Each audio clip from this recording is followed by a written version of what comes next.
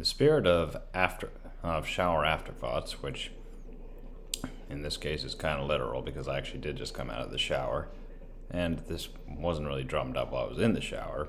I mean, this actually happened before I entered the shower, but you know what?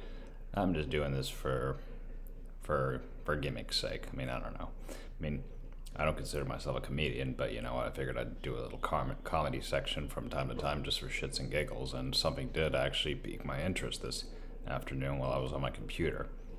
I mean, as mentioned prior in either interviews or film reviews I've done for this podcast so far, I'm a writer, and I work on a freelance basis. And what's very interesting is, well, it's not very interesting because, I mean, when you're always naturally as a writer, you're always on the hunt for more work, especially if you're working freelance, because unlike most people, you're not bought into the whole safety net argument that a full-time job supposedly promises you. Granted, I'm not saying that having full-time work can't be appealing, because it does make you feel comfortable knowing you don't have to be on the hunt all the time, but it also can make you very dependent, because just like freelance work clients, that even your full-time job boss can fuck you over.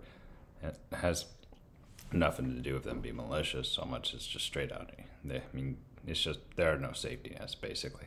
I mean, I think Friedrich Nietzsche basically laid it out pretty obviously when he said live dangerously. Anyway, well, I was doing one of my many searches because, you know what, I'm always on the hunt, and you never know. And you know what, having extra freelance work on the side just in case things go to shit isn't a bad option.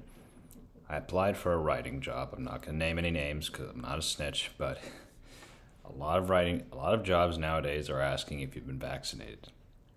I understand in terms of you having to go to the location, but when it's a remote job and it asks you if you're fully vaccinated as well as boosted, you gotta ask yourself, what the fuck is going on with the world?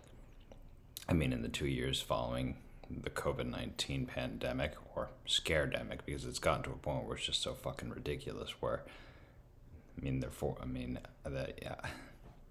it won't be a surprise if they introduce a 7th booster shot. But that being said, I don't know what to tell you. It just seems so ridiculous that I just thought, you know what, would be a good countermeasure to that, because it just asks you yes or no if you've been fully vaccinated or fully boosted.